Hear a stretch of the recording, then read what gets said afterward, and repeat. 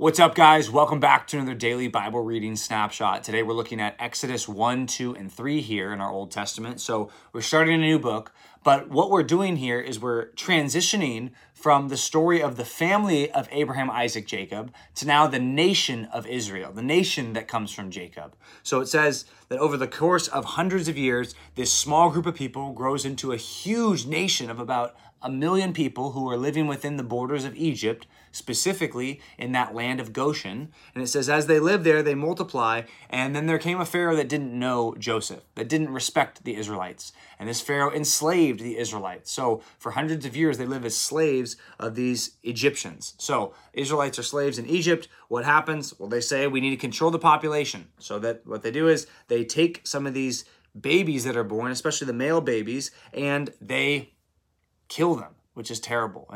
And there's some midwives that try to step in and help, and it seems like they help some of the babies, but overall things are going really bad for the Israelites here in Egypt. And it says there's a baby that's born whose name is Moses. And this Moses character, he has his parents who are both from the tribe of Levi. They want to save his life, so they send him off in this raft in the Nile River, and then someone finds him. Pharaoh's daughter's servants find this baby, and Pharaoh's daughter wants to raise this kid as her own. So she says, hey, I got to go find a Hebrew to nurse this baby and to take care of him. Who do they find? Well, they find Moses' mom, and Moses' mom gets the joy of being with Moses for a while. But then after it's time, the nursing time's done, and he's kind of growing up, they have to send Moses back to these Egyptian leaders. So Moses lives as the adopted kid of the Pharaoh's daughter. So as he grows up in this household, he's well acquainted with the royal people. He's in some ways kind of like a prince that lives in Egypt. And then after a while, he starts to identify with the Israelites, and he sees this problem where there's this Egyptian master who's being mean to one of the Israelite slaves, and Moses steps in and he kills the Egyptian.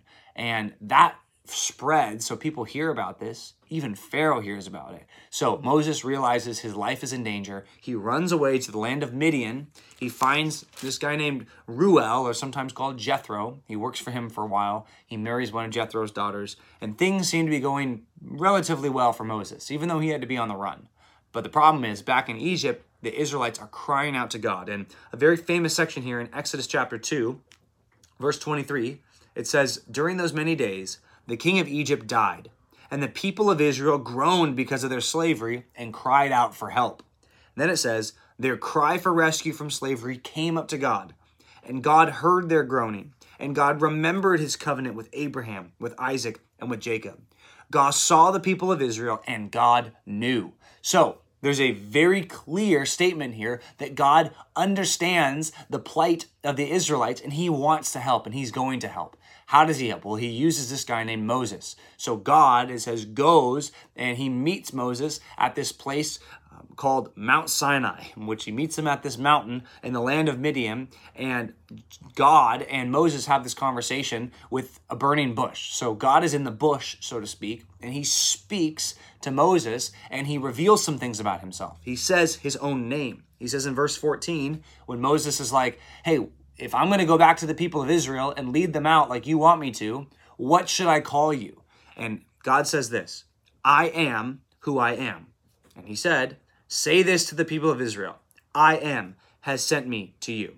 And then God goes on to explain more. But the point is, this is the first time that God gives his personal name, I am. Or sometimes you might have heard it said Yahweh. That's probably how they actually pronounced it. So I am Yahweh, that like God gives his personal name. So now that's the first time we really get that, which is super interesting, right? We interacted with Abraham and Isaac and Jacob and even Adam and Noah and all these good, righteous people, but the name of God has not come up until Moses asks for it, and then God gives it here. So this is an amazing chapter where Moses is going to be sent off, but the problem is Moses fights back with God and thinks, oh, I can't serve you. I've got a stutter. I don't know how this is going to work. And God continues to push him and say, no, you are going to do this. You are going to serve me in this way. So we're going to read more about that in chapter 4, but this is a great introduction to understanding the whole narrative of the book of Exodus. It starts out with God. It starts out with this character Moses. So as we continue to read the book of Exodus, look at how God is going to use Moses, even though he's not very he's not the most capable person. He's going to use him in ways far above Moses' talent level, which is super cool. So that's here in the book of Exodus. Let's look at the book of Matthew. Today we're finishing Matthew 15, where yesterday we read about these teachings from Jesus about what defiles a person. Now Jesus is going to talk about all these other things. It's really a section of action that we're going to look at today. So not so much teaching, but a lot of action here at the end of this chapter. First thing that happens, Jesus is going to the region of Tyre and Sidon. So he's leaving his ministry down to the Jewish people. He's going up to the north. And as he's up there, there's a Canaanite woman. So a woman who's from the original tribes that were there. Remember, the Canaanites were the bad people. And she wants to have her daughter healed. So her daughter is oppressed by a demon. And she kept going to Jesus and saying, Jesus, help us. And Jesus didn't respond right away. It says he didn't answer her a word. And then she keeps going and asking. And Jesus says something interesting, something hard for a lot of us to understand. It says, Jesus said, I'm not going to give the children's bread and throw it to the dogs. Well, what does that mean? He's calling the Canaanite woman and her situation and all her people, he's calling them the dogs, and then the children are the Israelites. And what Jesus is trying to say is, my mission is to the Israelites right now, and then the rest of the world, like that's going to come later, but my mission primarily is to the Israelites. So I can't give the healing and the intention that is supposed to be the Israelites, I'm not going to give that to these other people. And the woman answers back, she says, oh, but don't you know that the dogs eat the crumbs that fall from the children's table? And Jesus looks at her as she keeps pressing with faith, which remember, she believes that Jesus can help. She actually believes that, where many of the Israelites don't believe it. So Jesus says, "O woman, great is your faith. Be it done to you as you desire." And her daughter was healed instantly.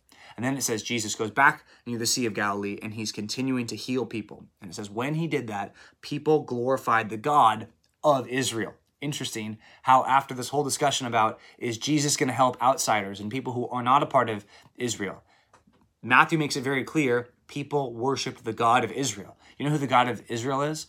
Well, that's the I Am, who listened to his people's groanings in Exodus chapter 2, who revealed himself in the burning bush. That's who they worship. So I love how our Old Testament and our New Testament connect in today's reading, especially where it says that Jesus looks at the crowds in the next section, verse 32, and says, I have compassion on the people. Jesus has compassion on the Canaanite woman. Jesus has compassion on the crowds. Jesus has compassion on the hungry people that needed food. He had compassion on them, just like God did in Exodus 2. He has compassion on his people. I just think that's a big overarching principle that we see both in the Old and New Testament today, that Jesus has compassion on his people who call out to him for help. And he saves the people that call out to him for help. People like Moses. Moses is saved because his parents pray. And God had a plan for Moses. This Canaanite woman calls out to Jesus for help, and Jesus saves. It's just so cool that we see the connection between prayer and calling out for help and God delivering, because God has compassion on his people. That's a super important truth that we need to carry with us today as we experience things. Whether you're going through easy times or hard times, you need to know that God has compassion on his people and he wants us to pray. I think we see that all throughout the Old and New Testament today. So thanks for reading. We'll see you back tomorrow for another daily Bible reading snapshot.